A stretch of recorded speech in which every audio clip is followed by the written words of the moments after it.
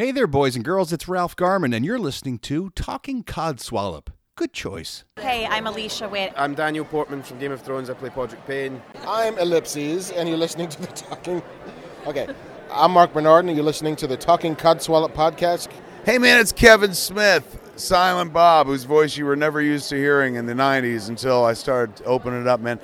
And that's because I'm a podcaster, and you're listening to a podcast, Talking Codswallop, right here, man.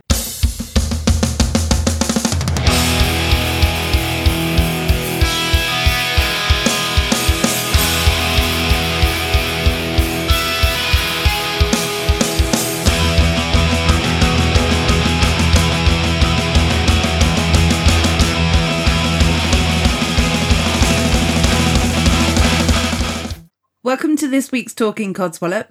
With me today, as always, I have my lovely co-host, James. Yo. Yo. Hi, James. Good evening. And we've got a special guest with us today, who is the returning guest, in fact, Chris Downey from Shooting Clerks. Welcome to the show. Oh, thanks for having me on again. You're welcome. Is that it? Okay, thanks. Bye. No.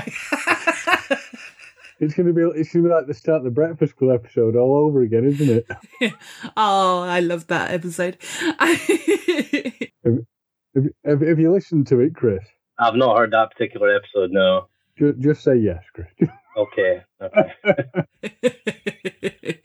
No. So one of the reasons why I wanted to speak to you again was because I wanted to follow up on how Shooting Clerks is, because obviously you had an Indiegogo, didn't you? Which did amazingly. Yeah, it really did. It was the most successful fundraiser that we've ever done, because we obviously started with Indiegogo, but we didn't have an online presence or anything like that. We didn't have any kind of reach, so it didn't get very far. And we thought that was a lack of interest, and it probably was at the time. But since we've come out with more than a proof of concept, I think we've sort of won certain people over, and it just went like gangbusters. It was amazing, wasn't it? How well it did. It's crazy. And for anybody who doesn't know of the film, do you want to recap very quickly? Absolutely. So Shooting Clerks is the story about how New Jersey filmmaker and clerk Kevin Smith made his seminal film Clerks, and how he made it and who he made it with, which may allude to what the story's actually about. It is really good, but because obviously we were chatting on episode, I think it was something like 16 or something like that. Mm-hmm. Yeah, it's called Shooting Clerks anyway, so if anyone wants to go back and listen to a bit more information about the film, then obviously it's probably best for them to go back there. But also, you've been to, you've been to so many different Comic-Cons as well, haven't you? Because which was the one, you went to San Diego, didn't you? Yeah, we went to San Diego Comic-Con in the summer, and before that in, I want to say March, maybe February, we were at WonderCon, which is how we got invited to San Diego, because it's the same company that rep both. Okay, well, I've not heard of WonderCon. What's that one? WonderCon is a smaller version of San Diego Comic-Con, and it happens in Anaheim, in California, which is where the first Disneyland is. Wow. Obviously, 2 big Comic-Cons there, and rejected from a tiny Comic-Con. It's a nice segue right there, yeah. Yeah. Not so much rejected, more ejected.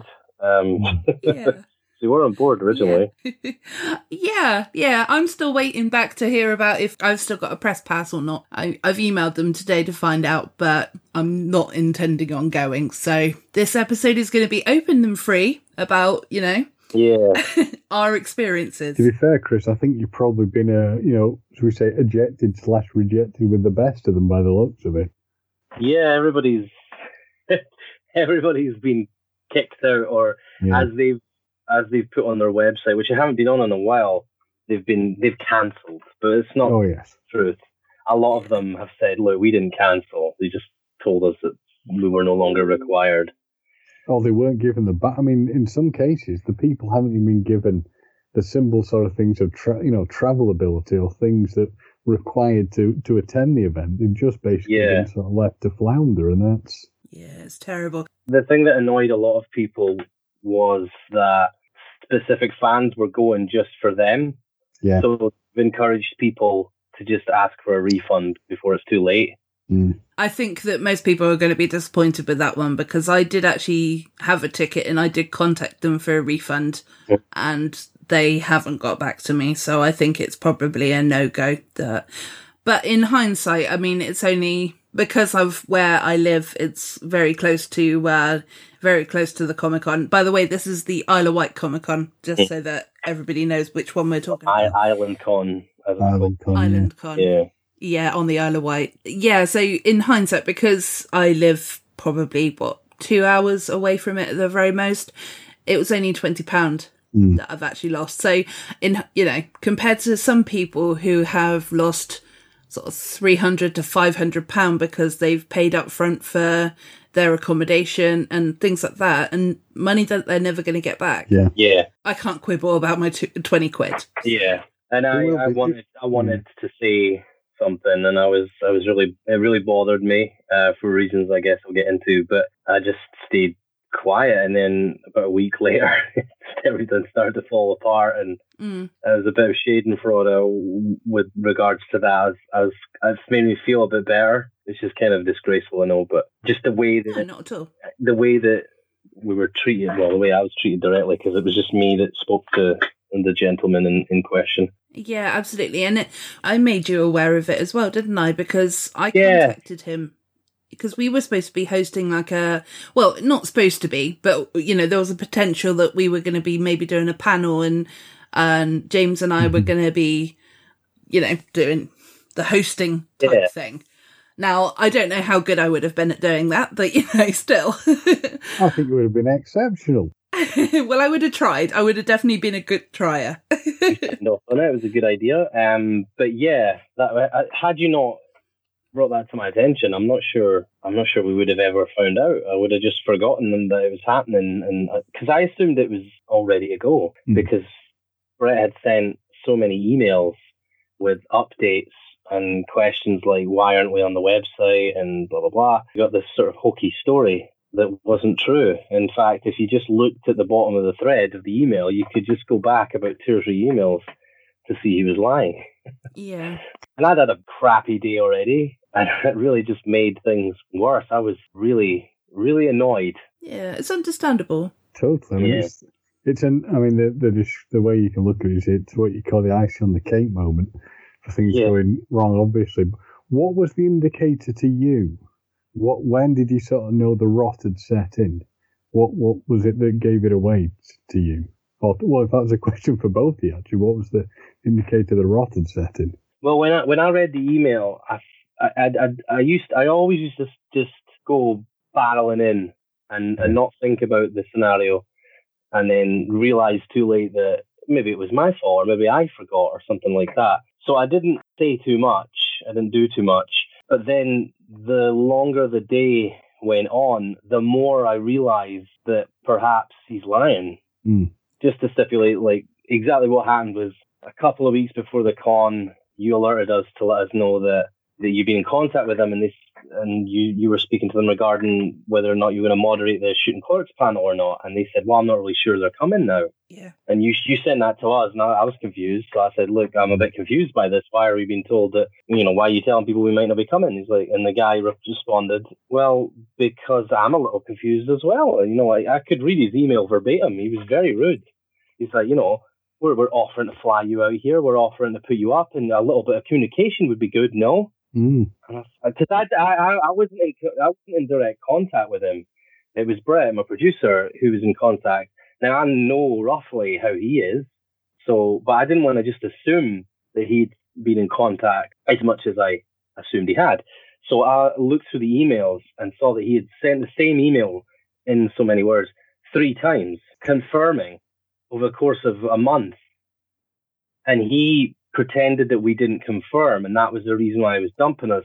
And he said, well, we're Muse, and the Muse movie that's happening, they're going to come over and they're happy to be here, and they're not even asking for money. And I thought to myself, all right, okay, so that's why you've dumped us, because they offered to come. Nothing to do with them. They didn't know that we were going to get in favor of them. They offered to come, and they might have a budget in place for promotion and marketing and things like that. And obviously a big part of promotion is going to cons and things like that. So they would happily come for free because it's in their budget. Now our budget ran out on day 2 of filming, so hence why we did the Indiegogo. Yeah. So like, we can't take too much out of the Indiegogo because it's all kind of spoken for. And he's telling us that we didn't get in contact, but what he's at, and he thinks he's either being clever or doesn't care. But what he's done is he's shown his cards. He's basically said, I've dumped you for this movie that I assume will be as big, if not bigger, a draw than your stupid movie, and we still get Muse and whatnot. The downside being that Muse isn't going anymore. I think he dumped Muse. All the View Askew people were dumped. A lot of them weren't happy. A lot of them put comments on Twitter apologizing to their fans, like Ming Chen. Yeah. And he apologized profusely when he didn't have to. He was really looking forward to it. And Brian O'Halloran had already been. He was there last year, and he couldn't even explain it. He's like, well, I've been before. I don't know what the hell happened. I don't know why this has sort of happened. And the idea is that he booked too many people and bit off more than he could chew, and he ended up screwing himself. He couldn't obviously afford everybody, so he just said, I can't bring you over. I don't know if he was as rude to everybody else as he was to me. Probably not, because I'm essentially nobody. Yeah, but you're not nobody. That's compared to who they've got going, that's not me essentially. But yeah, it's weird. I'm just on the website just now, and I'm just sort of trying to pick out. It's weird who he still has going. It's like half a page of people now.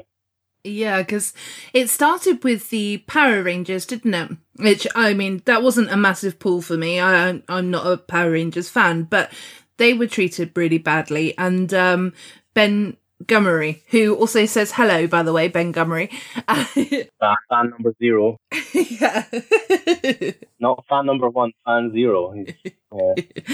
He actually sort of tagged me into a post that the Power Rangers organisers, not the organisers, but their booking people, their managers. Yeah, their reps. Yeah. So basically, he tagged me into that, and it just told the story of what was going on, basically, and that in all the years that they've booked things for their clients, they've never been treated so badly. So I don't think you are alone with regards to being treated badly. Yeah. And I kind of wondered, because obviously with regards to like Jason Mewes, I was going to say that I wonder if he kind of realised, because obviously they're all very loyal, aren't they, the View Askew guys? Yeah. And I wonder if maybe they had sorted him out because they knew he was a massive pull, but then because the others had been so treated so badly, he thought, well, no, sod you, I'm not going to go, kind of thing. Yeah, I mean, that might have happened. Yeah. I mean, I don't know, obviously, because he hasn't actually publicly said anything, has he? So no, but I can imagine that if anything to get his back up, if anything's going to annoy him about something like that in that region, it's going to be his friends being sort of dissed in such a way, because he's a very sweet guy. Yeah. He won't take people pushing him around, I don't think. I mean, I don't know him very well, but take that. But he certainly won't take other people being treated badly. So especially like Walter and Brian, who he's known for 30 years, he's not gonna stand for that. So you might be right there. I know that it must have been in the same day, because there was the same sort of tweets for the entire run of the day, and they were all sort of, we've just been booted from a con on the Isle of Wight in the UK, and they've not told us why, and maybe they were rude and blah blah blah. And I thought, like, it sucks that these people are getting treated like that, but he's really just gone and screwed himself. Yeah. The reality of the situation is, it doesn't matter what level you're at. You could be anybody going into this. Even though, okay, so you may be being paid, you may be being employed, but the point is you are still going there to give your time, your ability, your expertise, and to allow your fan base to see you. And the fact that this guy has been, and you've hit the nail on the head, has been short-sighted enough to not only completely screw things up, but lie to people, to pretty much lie to the people who are going to come to the event. He's destroying his own career, basically, because who's going to want to work with him in the future? Yeah, I mean, he's on my blacklist. I have 3 names on my blacklist, and he's definitely one of them. And it's not a case of money. Had he turned around and said, look, guys, we're really struggling for money, but we really want you to still come. Is there any way you guys could come for free? And we would have been like, you know what, it's in the UK. He's been really nice. Sure. Because we're not looking to break the bank. Nobody who goes to cons is looking to get rich off of it, really. They just want their transportation covered, so that it's not really too much money out of their pockets, so that they can promote themselves, meet their fans, and have fun. Yeah, that's all we would want, really. And we've been to a few cons prior to this, so to be a focus in any way was flattering and was fantastic that they accepted our submission or whatever. But yeah, you just be nice. You could have just said, I'm really sorry, but we can't afford you. We've screwed things up. We're such idiots. I would have been like, that's fine, don't worry about it. Yeah. But that's not what was said. It was spoken down to by a complete stranger.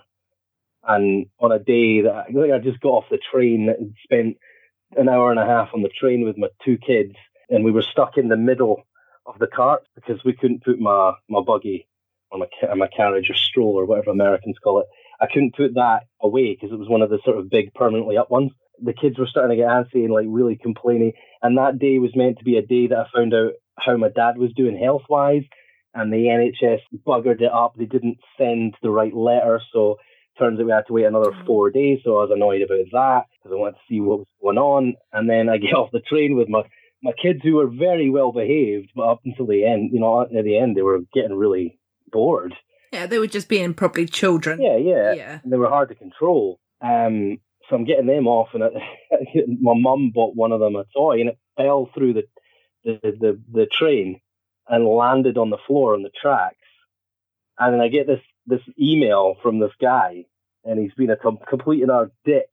And I was so angry, I was trying to twist the handles on the buggy. I was just trying to bend them. I was so annoyed because you can't, I couldn't just blow my load in front of not blow my load, that's a poor choice of words. I couldn't exactly just go off on one with my two kids there. So, they were, are we going home now, Daddy? I'm like, yeah, we're going home. You're going home. I'm like trying to sort of stay composed, but I'm so annoyed and upset as well because it's been a stressful day. Yeah. And I'm like, screw you, mate. Like, you could have just been nice or passive or something. You had to piss me off and ruin our day. Bad enough all the terrible things that happened to you, but it's when I hear you saying that he spoke down to you. You're a complete stranger. You're there to try and, in essence, help him.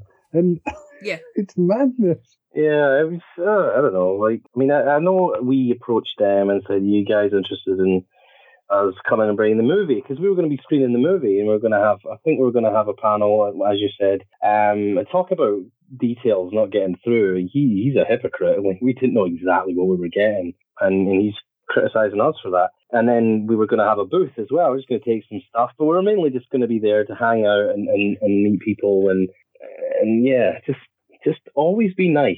Just be nice. And like, there's a movie that everybody's probably familiar with called Roadhouse, and Dalton, the best cooler in the business, is a bouncer at the bar. He's teaching everybody else in the bar how to act in front of patrons. And he says, if someone's getting rowdy, be nice. Tell them to calm down. Yeah. If someone keeps getting rowdy, just be nice. So be nice until it's time to not be nice.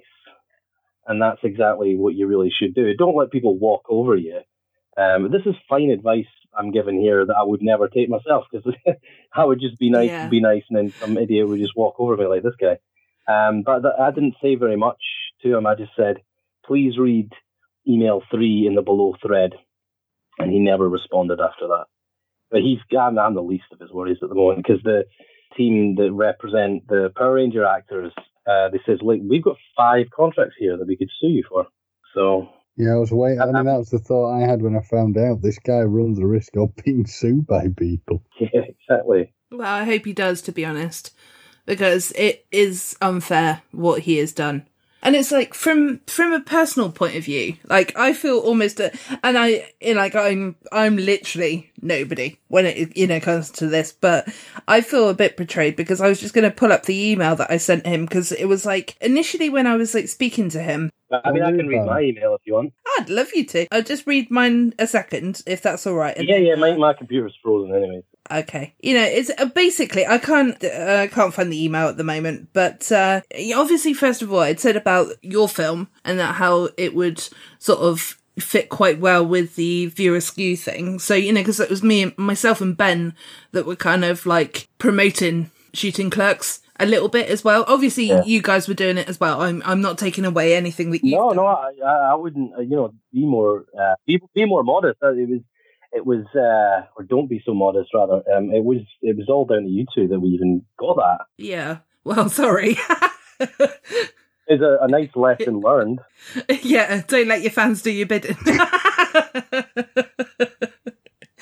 But so we sort of like were going back and forth, to this guy, and he was like, "Oh, that's a brilliant idea, oh, let's do it, and it's like at one point I turned around to him because it seemed like he was really on the ball and he was really organised, with everything. So I actually turned around to him and I said, "Oh yeah, what? This is actually probably one of the best organised cons that I've ever been to.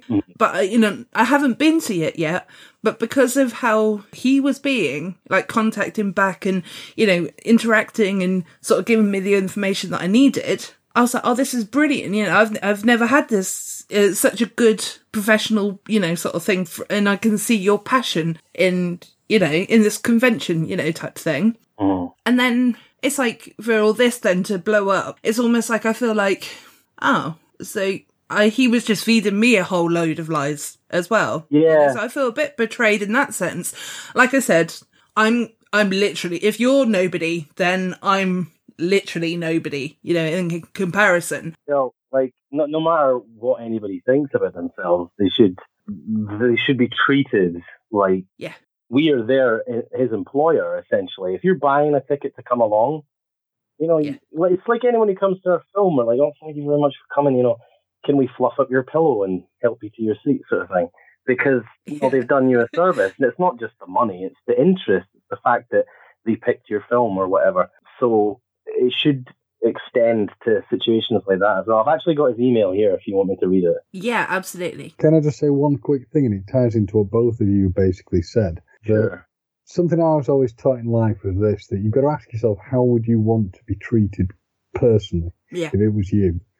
And this guy clearly has not taken that rule. But it's also the one that is always used as an example, which is be careful how you treat people on the way up, because when you come down, you're going to have to pass them. And the other thing is, for this guy, if I was him, I'd be thinking to myself, well, what goes around comes around, because at some point, it'll come back and bite him on the arse, won't it? Mm-hmm, absolutely.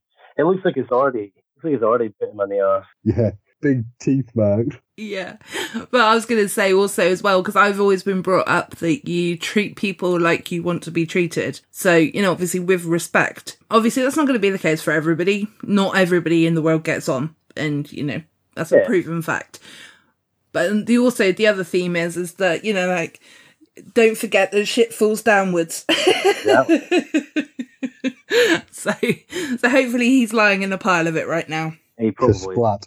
But after you sent me that message on Twitter, I was like, oh, I'm confused. So I sent him an email. I said, hey, how you doing? I'll not say his name. That'll be the only thing we won't say, or I won't say. You guys can go ahead and say. No, I was going to say let's none of us say his name because we don't want to give him any more credence. No. Credence is that the right word? Credibility. I mean, he's not lack of credibility. Really, if you mention him, it's just better on our behalf if we don't say his name. Correct. But his name might sound like no. If you ever watched Blackadder, the guy that co-wrote that, it makes sound a bit like that. My producer has emailed a few times confirming her attendance, so we're kind of confused by your response to Gemma regarding moderating. Also, I believe he inquired about our inclusion on the website too. We've been planning this trip on our end for some time. Thanks so much, C. That's me. And this was his response. Hi, C, although I'm sure he means it in a different way. If you're confused, then I am too. No appearance has been confirmed as we've had no solid confirmation from you. We don't have capacity to do screenings, so unfortunately you won't be attending the event. I'm not sure if I already agree, because it's not one of the things that I looked up in Brett's emails, but I'm pretty sure that was one of the things that we were going for. Yeah. Anyway, I believe the last message we got from another Shooting Clerks member was, hold off on announcement. How is this beneficial to anyone? 29 days to go. It's so late. If we were paying for you guys to come down here, put you up in accommodation, and a little more involvement with us, might have seen this work. We've had crew from another Muse film get in contact and offer directors and producers on a complimentary basis purely for promotion. They've supplied us with promos and all the details necessary to have them use IslandCon as a platform for promotion. We haven't had any details from you, so unfortunately we cannot accommodate you at this time, as disappointing as that is all round. Regards, that person. I looked at all the emails, and at least two of them included posters and photographs and everything he asked for months ago. Yeah. He is a liar. Yeah, because the thing is, at the end of the day, you're there to promote your product, so you're going to want to put yourself out there, aren't you? And of course, you are going to reply and send all of the information. And going back to that Muse project, film, whatever it is, I'm wondering if, because obviously Jason Mewes is actually doing his own film. Is that the Method in the Madness? The Method in the Madness. Method in the Madness. I think that's what. Yeah. And I'm wondering, like, if it was that film, then of course he's not going to want payment for it because he's already getting paid to be there. Yeah. So, that's a ridiculous thing to say because obviously, like I said, he is there already. So it's just like bringing an extra potentially bag of stuff that, to actually promote stuff with. Mm. But in your case, you should want to get paid, or you should be paid, or at least have your accommodation or your flights or whatever to actually get down to, the furthest part of the south that you could probably dream of. Yeah. You'd get a nosebleed if you actually came down. So that's probably a good thing. He's not giving you a nosebleed. So. Oh, he gave me a nosebleed when I read his fishy email. Yeah. And a few other people as well when I punch them in the face. Absolutely. I don't condone violence, but if your hand happens to find his face and I don't stop you, I feel really bad for that. But, shit happens. Like I mentioned at the beginning as well, that I contacted them again about the press passes. Yeah. I have no intention on going. The only reason why I'm asking is because my buddy Squee from the previous episode who helped out, he's hoping that if the Doctor Who guys are still there, he's hoping to sort of go and do some interviews. So I was going to give him my pass. Yeah. Well, there are a few. Paul McGann is still slated to be there. Sophie Aldred and Sylvester McCoy are going to be there. But it's funny, like the names that are still there. Yeah, you know them. You've got Samantha Mathis from Broken Arrow and Super Mario Brothers. You got the guy who played the villain in Mortal Kombat. You've got Skull of Bulk and Skull fame, but no Bulk, who was originally slated to come. So I shouldn't laugh at that, but I just found the idea of losing one half of a double act rather worrying.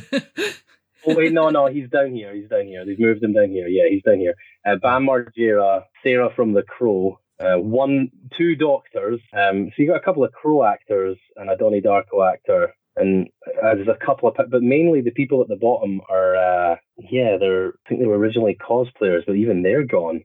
So you've got just a big bunch of people that do like suit work and Doctor Who and things like that. I mean, it's nice that people are still going to be there, but you've got to think for the talent who turned up, what they're going to be greeted by. Yeah, I just hope that this gentleman, I'm just hoping that this is his company. Because if it's not, he's gonna get in trouble for doing this to these people. Yeah. If it was his decision, here the bottom, cancelled appearances, cancelled. Just to let you know, if anybody's listening, this is me speaking, not me reading it. If anybody's listening who was going to IslandCon, a lot of these people weren't cancelled. They didn't cancel. They were booted. Jessica Messenger, Sean Astin, Ethan Phillips, Mina Savari, Shannon Elizabeth, Tara, basically all of the American Pie people and all the View Askew people, including Jason Mewes, Ming Chen, Brian O'Horn, Mike Zapsik. Brian Johnson as well, yeah. Brian Johnson. I mean, they've not even mentioned Brian Johnson. That's kind of disrespectful. Yeah. It is. Like they mention all the people they think are worth mentioning, but they don't want to mention one of the main stars of that. Joe Pantoliano, of course, because he's a character actor who doesn't need this. He just probably did it because he likes this kind of stuff. Sean Astin is the same thing. All of the Power Rangers, yeah. Yeah, I mean, they still work in that show whenever required, or if they're a regular still working. Again, they don't need this, doing it for the fans probably.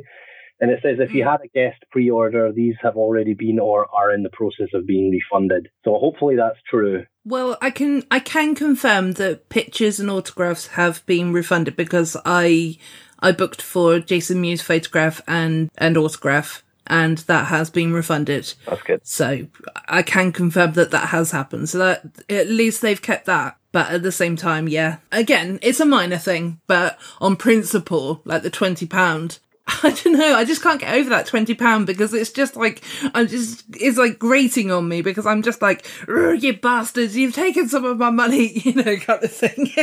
Yeah. You've missold something to me. Well, there you go. That's what stings. Yeah. The fact people have been missold and misled things. Now, I've been to conventions. I've met actors who I know now who I've become friends with who have had, shoddy experiences, and it'll just leave a bad taste in everybody's mouth. And this is what you've got to look at it from a business standpoint. You don't run a business like this. If you want success, if you want people to respect you and want to work with you again, you do not do this. Yeah. Yeah. I mean, don't get me wrong as well. From my point of view, obviously, I don't know how to go about organising something as big as a Comic-Con or, like anything like that kind of scale of thing. And that's exactly why you don't do it. Well, and that's probably the reason why he shouldn't do it. No, but I think I'd probably do a darn sight better doing it. Yeah, but that's what I'm saying. If you were going to do that, you would prepare, you would take in steps but you wouldn't sort of jump ahead. No. This, I don't want to say too much, particularly, I don't want to criticise too much, but yeah, I don't think it was very well thought out, and it's a shame because, like I said, Brian O'Halloran had a great experience last year. Yeah. So he's obviously been able to do it in the past. But like I said, I shouldn't really feel too guilty because he did treat me like shit. No, don't feel guilty. Like you said, he treated other people like shit as well. So yeah, if you fucked up, then that's fine, but don't put it on other people. And I know what that's like because, I had issues with, blaming people when I was, granted I was a teenager at the time, but so I remember what that kind of thing's like. You feel attacked, so you just blame other people.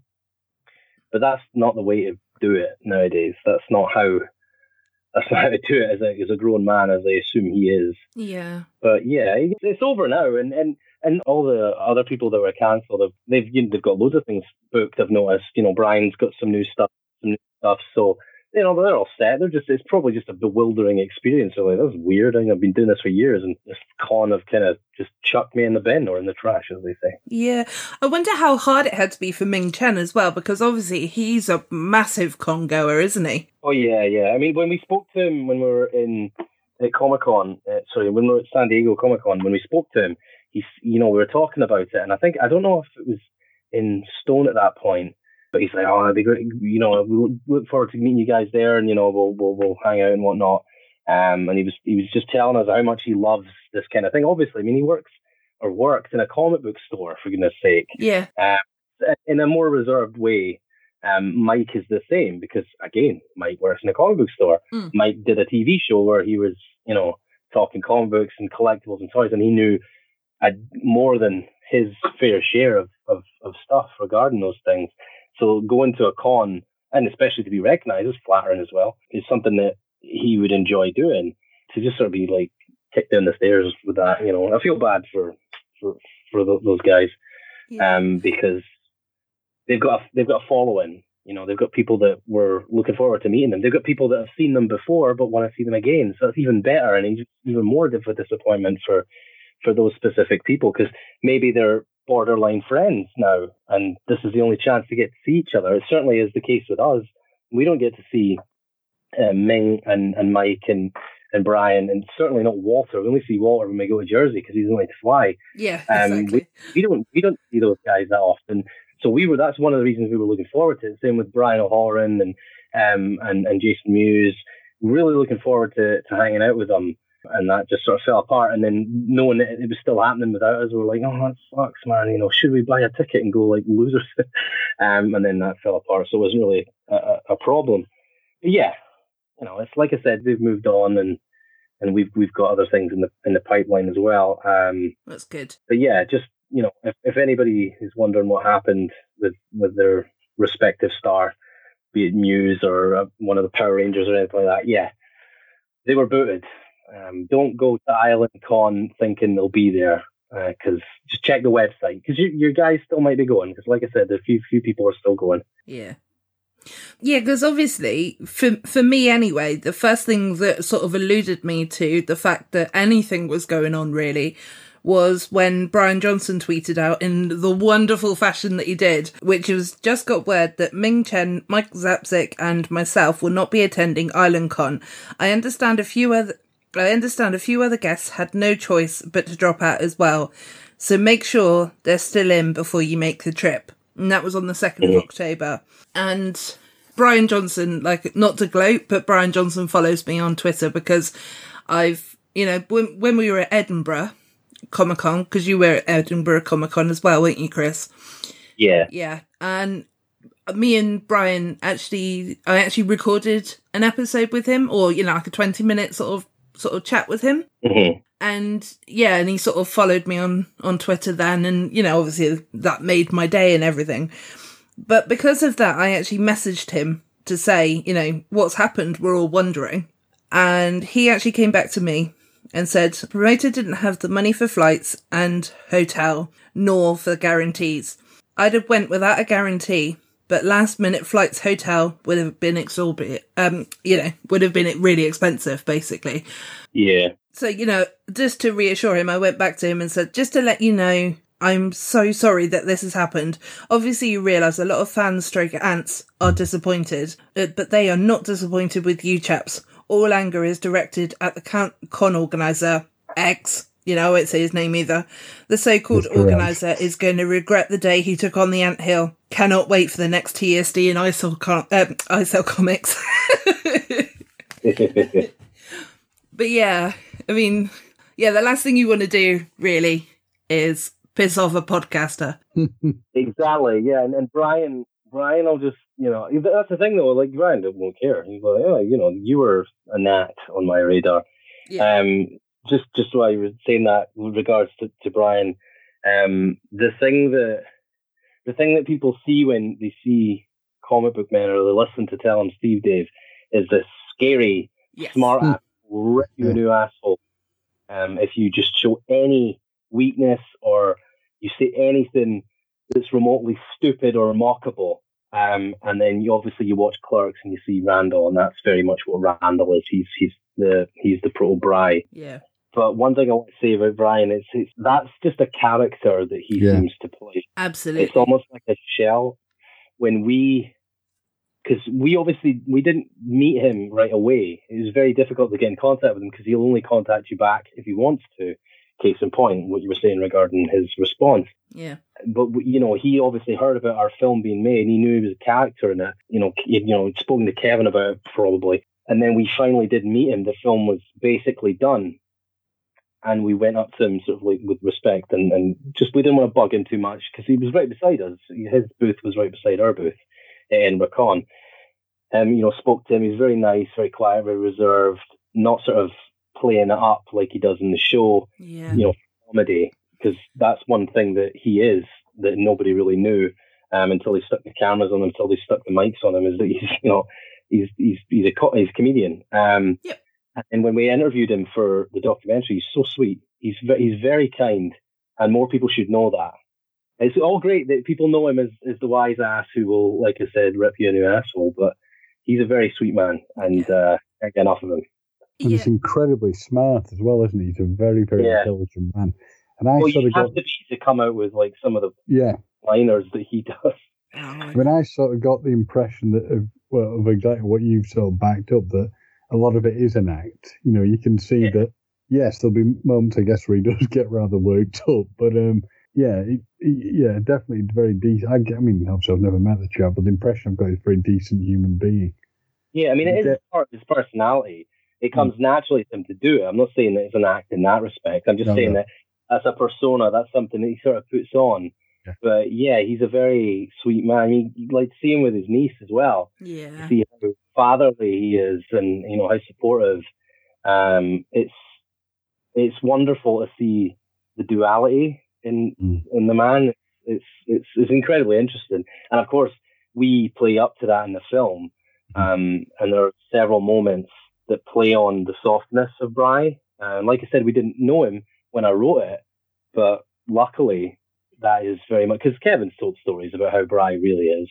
So we just sort of took his word for it, and luckily we got him pretty close to that. Hopefully, with regards to Brett's performance, and there are moments in there that are soft, and it's nice validation as well. Mm-hmm. Yeah, it's good. And yeah, I think, like you said, I think he's a good guy as well, because going back to the 20-minute interview that I did with him, like, he didn't have to do that. Yeah. He did that because I'd set up, when his cat was unwell, Princess Mitch, and I'd set up like a GoFundMe and things like that. So he did it as a thank you for me setting that up, which I didn't expect a thank you at all from him. Like, I did it because he's Brian Johnson. I worship the ground that he walks on. So, like, that's the only reason I did it. But, for him to actually take that time and, take that time for me, basically. But also, you were right, at the Comic-Con, he was, like, he loved it when all the ants were there and everything. But you could kind of see that he was not intimidated, but it was almost like a little bit intimidated because there were so many people around him. Just sort of shy, I would say, maybe just by the sheer number of people. Yeah. It's different when the cameras are on you, I would imagine. Yeah. Like the odd scenes that I've done, like I'm not a performer. I don't like to perform. I don't like to, I like to do these things, but I don't like to do them in front of people. Like I like to sing and, acting's fun and everything like that. If the camera's on, that's almost like, here's an excuse for me to just go 100%. And that's exactly what he does with the show, or did with the show, and does with Telling Steve Dave. But when there's no reason to do that, like if nobody's watching, if no friends are watching, and there's not a dickhead there for him to embarrass, then it's going to be himself. And the same with Kevin as well. Kevin shuts off when he's not in media mode. He's just a normal person, wants to go home and have an early night, which I can now relate to. Okay, I was sort of, when you were saying that about Kevin and him shutting off, I was like, what? I can't imagine a world where Kevin Smith doesn't like chatter away. Now it's a bit more. But he told a story about how he would go to a party and he wouldn't talk. Not because he was being rude. He would just listen to people and whatnot. He'd be the silent Bob. And then he went to another party because he didn't like going to parties. And I don't like going to parties either, so I can understand. But he'd go to this other party and he smoked some weed before. And I think this was before he regularly smoked weed. And he said he found everybody incredibly interesting. They were just finding anything to talk about. And people were telling him, I run a cat clinic. I was like, cat clinic? What does that entail? And having these genuinely in-depth conversations, and it made him more of an extrovert. And I think you can be an introvert, but when the game is on, when you're on stage, when you're directing, when you're doing whatever that requires you to be in front of an audience, you can change to an extrovert there. But it's tiring. Yeah. You want to then recoil into yourself, I would imagine, and just become yourself again, and be comfortable, sit there in some fluffy pajamas in the dark and watch, I don't know, South Park or something like that. You don't want to always be on because it's knackering. It is. It's a thing of needing to recharge, isn't it? I mean, it's a totally different level of person. But Ken Dodd, the comedian who died recently. He was always sort of, people who saw him said were always amazed because even going into his late years, he was always really, really energetic and bouncing all over the place and full of energy, and he'd just keep going on and on and on and on doing his shows. But I met him at an event a few years ago, and when he's off, when he's not on, he was the quietest guy you've ever met. he'd say hello and speak to people a little bit. But this was like a private thing. We were all at, and he was there. And yeah, total opposite. You wouldn't have thought it, but he probably, and it will, be very similar with Kevin, I suspect. That when it's off time, as much as you don't expect it, it is off time, and you're probably just very quiet and normal. Yeah, I mean, like when, on the odd occasion that we've talked in person, it's just been a normal conversation that you would have with anybody. He's still a person and whatnot, but you're not playing up, so you're not being like super Kevin at that point. But like, it's weird. Like years ago, when listening to the Evening Wids or watching Evening Wids, and he says, "No, after this show, I just go home, go to sleep," and everyone's like, "Oh, because he won't go to like an after party and get high with some guy." And I thought to myself, "Oh, that sucks. He's not going to enjoy all these things about being famous." And then I get like 1% famous with this little film, and we get into these parties in San Diego, and we're on a rooftop, and they've all the food and drinks free, and it's 9:30 or 10, and I'm like, "Oh, I'm so tired. I want to go home. I want to have to stay here before it's not rude for me to go." And yeah, I think I only went to one party. Everybody else went to parties, and I was quite surprised that I was like, "Yeah, I'm fine with that. You go have fun, hanging with Wesley Snipes and Brandon Routh," which is something that happened. That's very cool. Oh wow! I think we definitely need to move on to that. Well, it was super bad. Yeah, it was funny. Like I didn't meet them. It was the other guys that were out with us, because they like to go out and party, and but at that point I'm exhausted mentally, and especially considering I'd done cosplay that day or every day. I did cosplay every day, and people were constantly coming up to me and saying catchphrases, getting photos and chatting away, and then Brett would just saunter over and slide a card into their hand that had the Shooting Clerks poster on it. It was almost his way of getting an in of marketing the film. It's like, we also make movies too. Here you go. So yeah, I've been on all day. I just want to go to sleep. And if I go beyond, I do shut down. I just be like, don't talk, and I'm even more dull. But yeah, the guy even more dull. Shush, you're not dull. Oh yeah, I'm a relatively dull. I mean, I'm a relatively dull guy. You're not dull. You're Scottish. Oh yeah, there you go. I guess there's something sort of chaotic about being Scottish, so that's probably interesting. Obviously, anybody who's listening hopefully knows that I was joking then. So, and hopefully, Chris, you know that I was. That's fine. It's fine.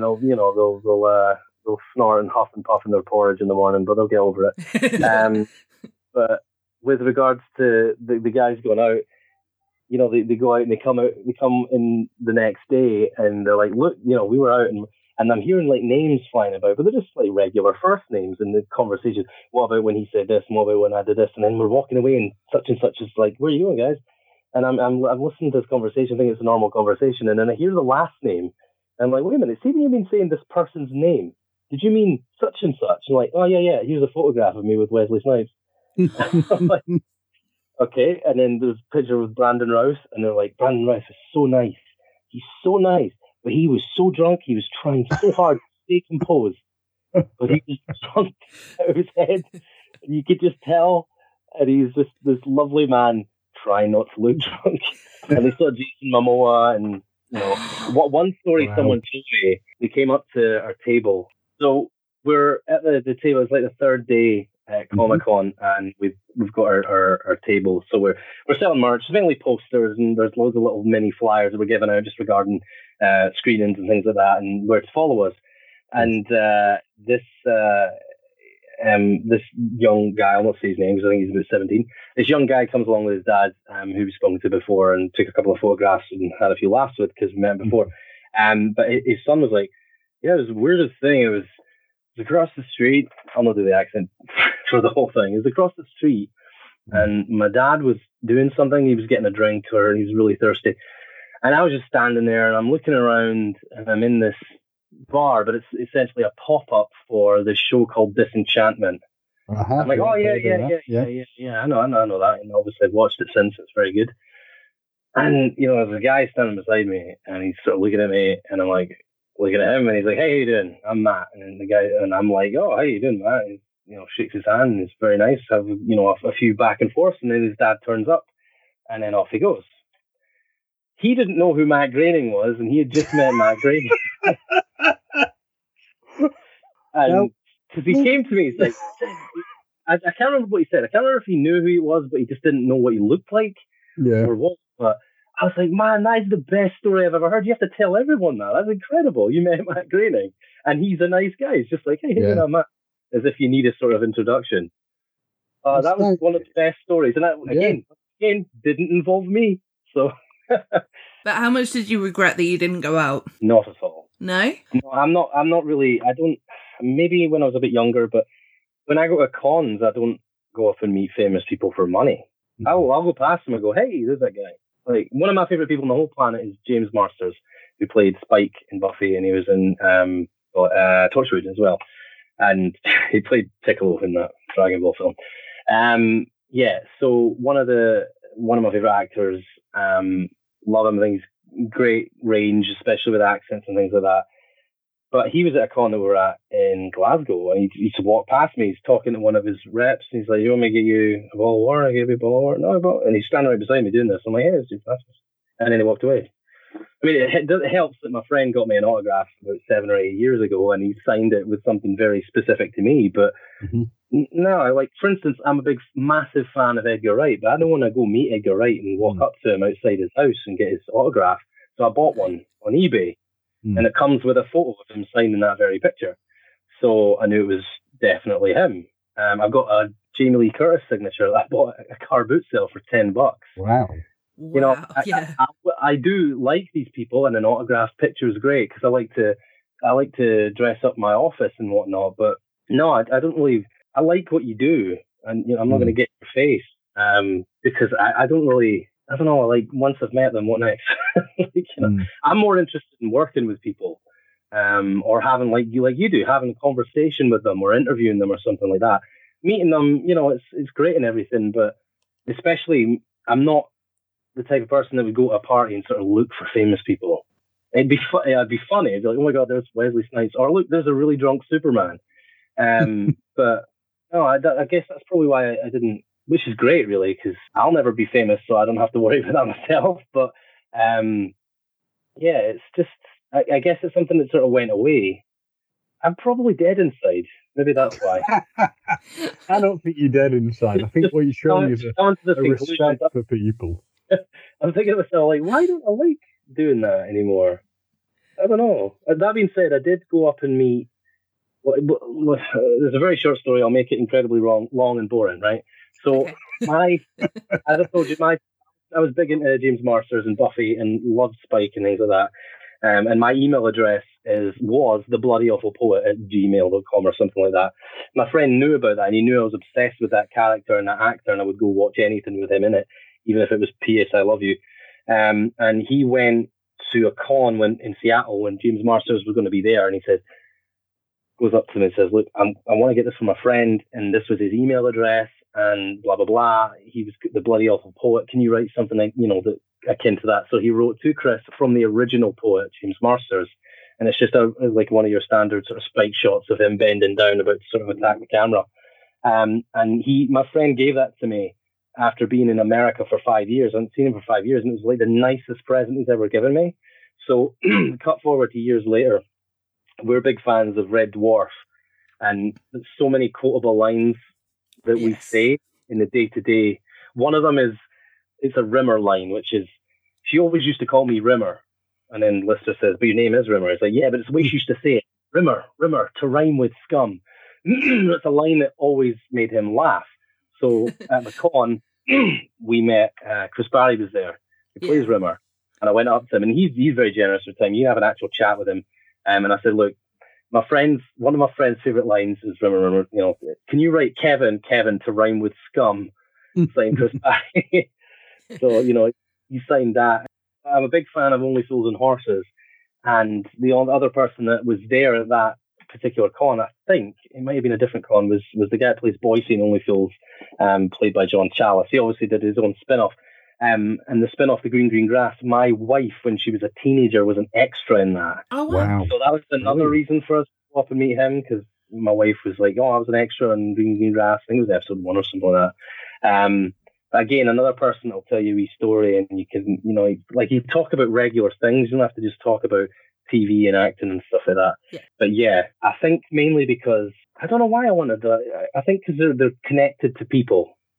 They're very deep cuts regarding Chris Barry and John Challis. I think that's maybe why they're such deep cuts, and they've been part of my life like a lot longer than like the cast of Revenge of the Nerds or any Power Ranger, because I've been watching Only Fools and Red Dwarf since like the late 80s. So yeah, me too. Yeah, ingrained into my childhood, my teenage years, and then now my adult life. So I think that's maybe the only reason why.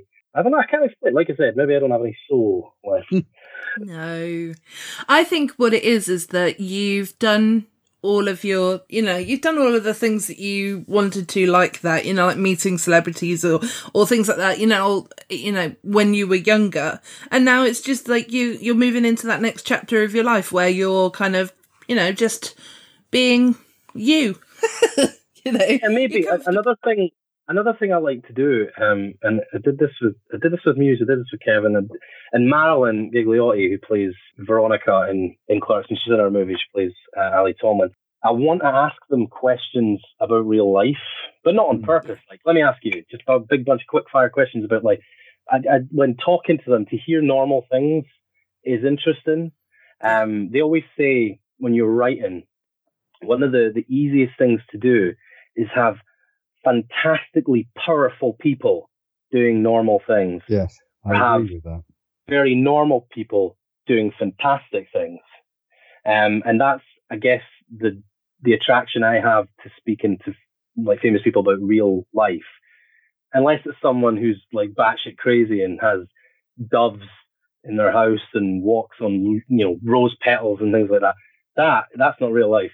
I mean, it is for them, but that's not the kind of thing I mean. But yeah, like I said on the previous podcast, one of the first things I ever spoke to Kevin about was Waterworld. I don't know how we got talking about that for 15 minutes. Yeah. But yeah, back and forth. There was like 4 of us, Kevin included, talking about Waterworld. And I said at the end of that part of the comment, I was like, when people ask us what I spoke to you about, I'm going to have to tell them it was fucking Waterworld, a film that nobody likes. Yeah. And then at that point, he's like, "Oh, okay." I was like, "Yeah, me too." But that's fine though, isn't it? Because it's nice because you both got that thing where you both like it. So, my favourite celebrity interaction has to be with when I was at London Film and Comic Con last year. Matt Lucas was just literally walking back to his table, and and literally, just sort of caught him out the corner, caught sight of him out the corner of my eye, and I just literally just turned around and went, "High five!" like that, and he gave me a high five, and it was just like, it was the best moment ever. Yeah. Like, I didn't hound him for an interview, I didn't hound him for an autograph or anything like that. It was literally just that one moment, and it was so special. The fact that he just did it as well. You didn't pigeonhole him either. You just said high five. It's like, I respect you as an actor, as a comedian. Yeah. I respect you as a writer. But also, it was because it was just something silly and childish as well. Yeah. Yeah. So it was like some of his writing is right on the money when it comes to sort of like throwaway but funny, sort of on the nose but funny. Yeah. But yeah, that's like, God, I can't believe people do cons. I mean, for us it's different because this is, aside from looking after my kids, shooting Clerks is all I really do. But people like Matt Lucas and Jason Mewes and Brian Horan, they're doing films and TV shows and other cons and whatever in between, further proves that they do it for the fans and they do it for, I guess, get to travel as well. I mean, granted, if you're not going outside too much, you're just basically seeing the same type of location over and over again. Everyone has a different accent or speaks a different language, but still, you do get to travel and you get some fun and interesting movies on that plane. Yeah, because obviously last time, I can't remember what films it was that you watched last time, but yeah, there were some weird ones, wasn't there, that you were watching when you flew over? So yeah, well, I can't remember. Have I spoken to you guys since we came back from Comic-Con? No. Actually, it'd be quite probably new films that we watched while we were coming over. Yeah, because I was going to say, because I've always wanted to go to San Diego Comic-Con, so if you've got the time, I'd love to like find out what that one was like. Yeah. I mean, it was crazy. It was, I don't want to take up too much time because it would take me another 20 minutes to explain everything that happened there. But I'll just sort of wet everyone's beak a little with what I know they really want to know. And that's that I watched a lot of Burn Notice and X-Files while flying to California. Also, we were going to be in the air for 12 hours and then traveling for about 6, between cabs and hanging around in lobbies and things like that. But because our flight was delayed, we missed a flight. And it ended up from me getting into my dad's car for him to take us to the airport, right up until the point we got into the door of our digs and then instantly went to sleep.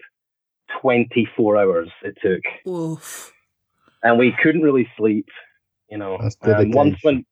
He couldn't really sleep because never any time or anything comfortable to sleep on.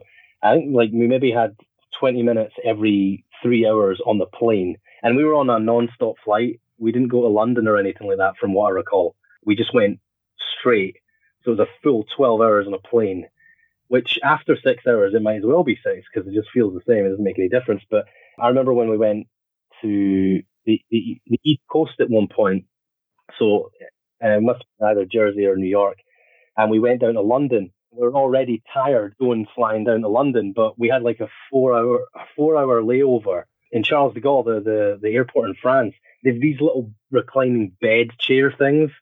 So we were at our gate already in these reclining chair things, and you've got planes just parking right in front of you. So you get this beautiful view, and you're comfy, and you've got an alarm on your phone, but you're not going to miss it because it's like 4 hours. So in that case, we had a nice big sleep, and we're all well rested. But with regards to, we were like going to sleep just whenever we could for that whole week. I can only imagine you probably felt very ill through lack of sleep. Yeah. It wasn't that. That's not my main problem. There's two main problems. I don't like being in clothes in public that I've wore for too long because I start to get paranoid that I stink, or they just look dirty, or I'm sweaty or whatever. And also, if I eat dairy, because I became a vegan like a couple of months ago, and then I go back on it every now and again when stress hits. But if I eat dairy, I get a sore stomach. So you sit on a plane with a sore stomach. Yeah, I get that with bread a bit. I can't do anything to make it go away. I'm just sat there with a sore friggin' stomach. I don't know why I never learned. I really should just not eat any dairy. I mean, if I eat dairy at home, it's fine because I can lie down, but I don't know. Yeah, you can't stretch out on a plane at all, can you? No, and I was like, you know what? It'd be great one day to get, the business class or even just first class and just stretch out and have a nap for the whole flight. And then I looked at the prices. I was like, that's not going to happen anytime soon. Yeah, they're a wee bit pricey. Really expensive. The guys that we pass, if we're on a huge plane, we have to pass through first class. People we pass, they're all wearing immaculate suits that cost more than my house, or they have big chains. The kind of chain you put a bike up against a wall with, but it's made of gold or platinum or something like that. I don't have any of that shit, so I ain't going to be on first class for a while. But I do hope to do it at least once in my life. That's a bucket list thing. That's what I was actually thinking, because I just booked my flights because I'm going over to America in February for the Impractical Jokers cruise. So I'm quite looking forward to that. Cool. Very cool. Yeah. So it's my second time that I've actually been on the cruise. So, I kind of know what to expect. And it is a lot of fun, I have to say. But when I was booking my flights, I had the Tesco's Air Mile flight things. So basically I used that and I got £90 off of my flight. So, I'm quids in, I'm, really happy that I've got it all booked and everything. But I was thinking when I get there, I was like, I could just sort of say, any chance of an upgrade, to business or first class? No, try it. Seriously, give it a shot. It does work for people. It's not work for me, but it does work. Yeah. It does. But we've only ever been on one flight that wasn't fully booked or overbooked. Yeah. If it's not I remember we got on a flight to come home and Brett and I sat down because we usually fly together because he lives 15 minutes away from where I live. And Brett and I sat down plane took off, and we looked to our left, and over the aisle is just 3 seats. Yeah. And then me and him are crammed in these 2 seats, and there's a third seat free. So I'm like, well, here you go. You can have your 3 seats, and I'll go have my 3 seats. And that was the only. Actually, no. When I had to come home early, I paid extra to come home early. So I think it was a last-minute flight. I got a whole row to myself then. It's not much better. They don't let you lie down on the 3 seats. It's pretty cool when you do get loads of space. I've had recently quite a hell of a lot of flights where there's literally been me and about 3 other people on them, so just sort of splayed out. But it's quite fun though, like if you're going across the Atlantic, because you do get all the entertainment. So what I usually do is I sit in the middle, I put my film and my TV stuff on that TV, and then I just sort of reach over and program the right-hand TV or the left-hand TV to have the progress of the flight appear. So it's the GPS map, and then obviously I just open the window. Not all the way because we'd all get sucked out, but I just open the shutter, and then that's all in it. And I can put things on either side of me, and I can sprawl out. Granted, like I said, they won't let you lie down. I don't think they really should. Yeah, they should. And but also, just on the topics of the chairs, if there's somebody in front of you who then decides to put their seat back because they want to have a sleep, and fair enough that they want to put their seat back, I get really annoyed because if I'm in the middle of watching something, then you've got to try and angle your TV so that you can actually watch it still. It's like that's so annoying. Sorry. I've got this really annoying cough at the moment. But it's really annoying that, you can't now watch your program that you wanted to watch because somebody's so rude that they're gone to sleep. I've never noticed it be any worse. It's closer to you. It's weird. We get on this plane, we're packed in like sardines, but because they give you food and it feels like it's free, and they're constantly giving you drinks for free, and you've got all this entertainment, I feel like I'm first class. Yes. So I don't know. I'm really sad. Like I said, I don't enjoy going to parties, and I don't care about meeting celebrities, but I really look forward to the flight. And we're going to be doing it again in like 2 or 3 weeks. We're going over to California again. And again, I'm like, I really like this. I like traveling there. It's fun because you never know what's going to happen. And the last time, we almost met Wesley Snipes. That's kind of cool. So it's going to be interesting. I hope we don't get stuck traveling for 24 hours. No, fingers crossed that you don't. That was just a one-off, fingers crossed. So why are you going back over to California this time? Well, we are going to sell the movie. We're going to the American film market. Woohoo! Monica, good man. To sell our film. And hopefully we will sell our film. So, I guess this is where I announce it. We'll be putting an ad in the trades, hopefully, and we'll be blasting it everywhere on Twitter and Facebook and whatnot. Yeah. Reddit, anywhere where anyone might possibly see it, just to advertise the fact that we're going to be there. The film will be viewable if you're a member. And that's, one of the good things about paying for a ticket to that is that you get into one free after party that I won't be going to. No, I'll probably have to go to it. Yeah. There's only going to be a couple of us this time because it's a business trip more so. Just get used to the perusing and the, the schmoozing. Yes, and the people worshipping the ground you walk on because you've created this film. I don't mind doing that. If I'm prepared for it. Like, when I was a kid, if we were having a party, usually a New Year party or a Christmas party, my mum always asked for me to go to bed for a little bit and have a wee sleep. I never understood it, but now I do. So I will have myself a little nap before I go out to this party. And because it's California, I might do something else as well, just to get me in a very, very spirited mood. And then go out because it's important that we go to this specific party and sell the film because it's dying to come out. It really is. I'm dying to watch it, to be honest. Did you not see it when we were in LA? In Edinburgh? I didn't, unfortunately, no, because that's when Brian Johnson was free to do the interview. Yeah, that's fine, no worries. No, honestly, it was true. There was a big part of me that was actually gutted because I was like, I really wanted to watch the film. I'm going to be honest. I'm desperate to see this. Seriously, I'm not and I really am looking forward to when I get a chance to see it. We the last time we screened it was in this really classy building, and they showed Jason and the Argonauts, and one of the stars of Jason and the Argonauts was there, and he was so cool, so nice, and his family were there as well because they owned this cinema that they were, or managed a cinema where they were showing it, and it was very proper. And I remember sitting there thinking, we don't belong here. This is a proper movie that everyone's watched, everyone's heard of, with all these stars in it, and here's one of them here, and we're going to be coming on next saying shit and fuck and loads of dick jokes, but that's the thing, when we came to show it, everybody came and sort of put our minds at rest by just sort of laughing right away, and one guy even had a t-shirt on. It was Shooting Clark's t-shirt on. I was like, that's the first time that I've ever seen someone wear one. So that means that you've met us before. And he's like, yeah, I was at your, we were at a Comic-Con, I think a couple of weeks prior to that, or maybe he bought one online.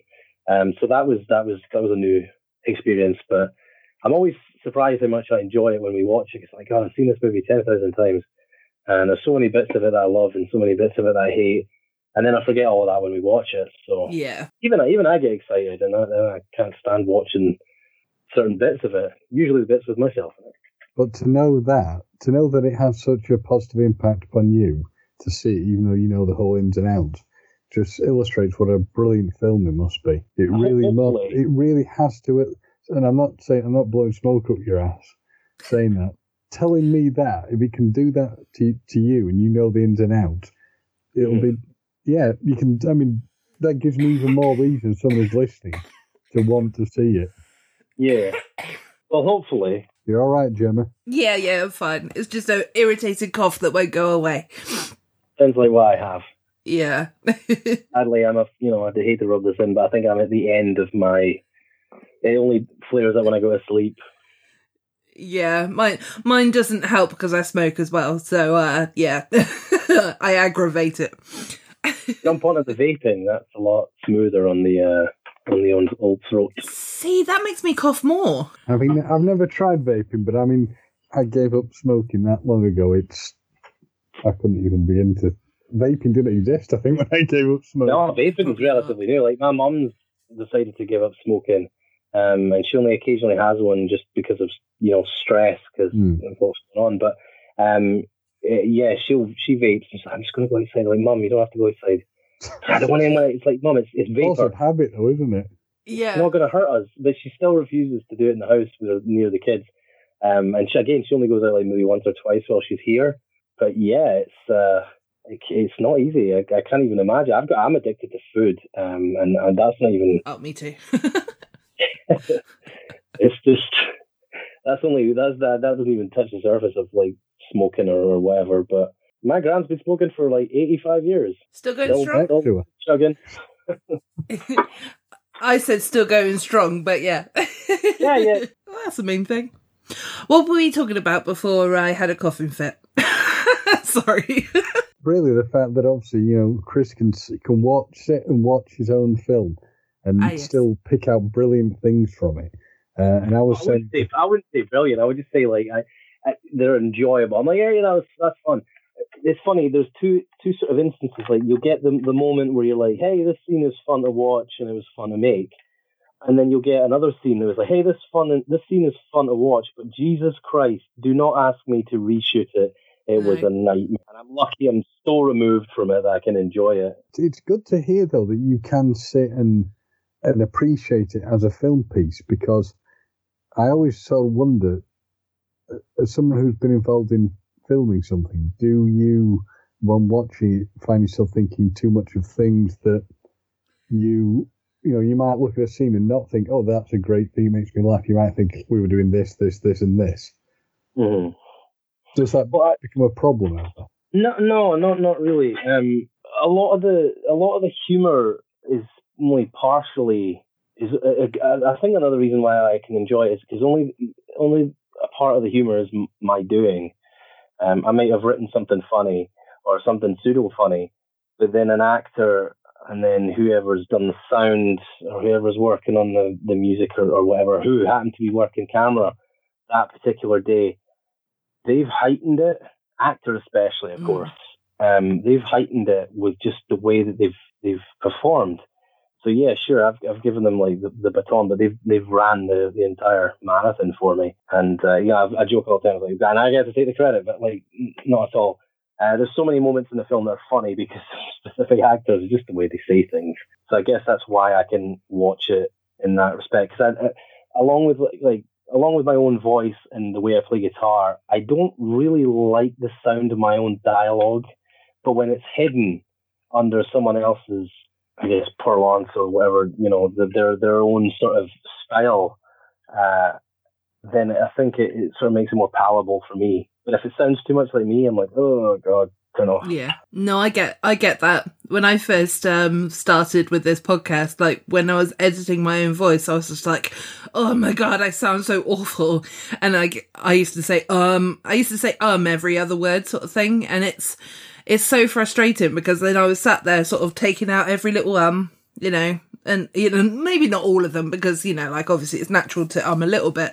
But as I've been talking more and more, unless I forget where I'm actually going with the story, I actually don't as much anymore. And I've noticed that, which is quite nice. But I do understand where you're coming from on a very small scale. Like quite often, like when I'm editing a podcast, I'm just sort of like, I hate this episode so much, and then when people... Yeah, but you have to just let it go, because you're probably wrong. Yeah, I'm probably wrong, and you're definitely wrong. There's nothing wrong at all with anything you say or anything like that, so I wouldn't worry about that. But another thing is, like, I can't listen to my voice. Like, I'll maybe listen back to a podcast I'm on just to make sure I don't sound too stupid. Yeah. But then I'll go tune out and I'll be like, ugh. No one else is on this podcast. There's no other guests, so I don't need to listen to my bit again because I was perfectly paying attention to whoever was interviewing me or whatever.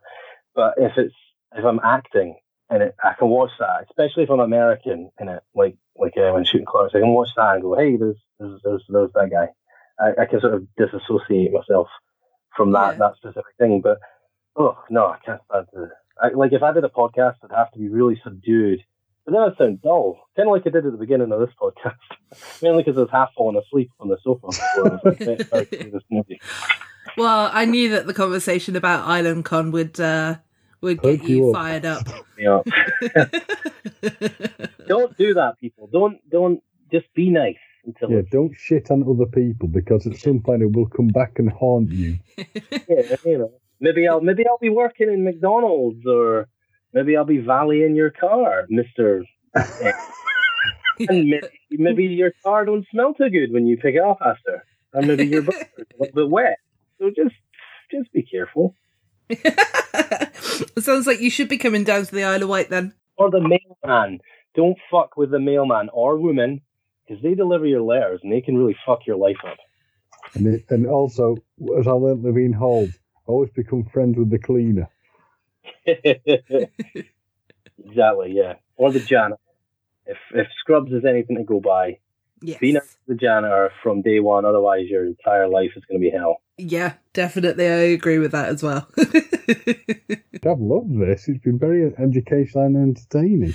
It's been good fun, yeah. Yeah, it's always fun having Chris on. You're always welcome. And whenever I'm available, I'll always pop on if you need me. Yeah, absolutely. Well, you're always needed, so always will work to your schedule, so no problem at all. But I hope that this conversation has helped you, get rid of some annoyances with regards to, like, obviously Island Con and things like that, but also, I hope you've had a bit of a fun time as well. It was good fun, yeah. Like I said, they did sort of revive me. So I was looking at the clock at 7. I was like, God, I'm so tired. I'm going to fall asleep. But now I managed to make it. Because if I went to sleep, if I wasn't doing this, I'd go to sleep at 8 o'clock. I'd wake up at 3 in the morning. And I'd be shattered at 12 in the afternoon. So you've saved me that. I do appreciate it. You're welcome. You're welcome. That's what I aim to please and aim to achieve. Everything in this podcasting world. I've got to a point where I'm just talking garbage now. So No, you're not. You're not talking gouge. You're talking codswallop. I'm talking codswallop. Well done, James. There you go. That's the ending right there. It is, yeah.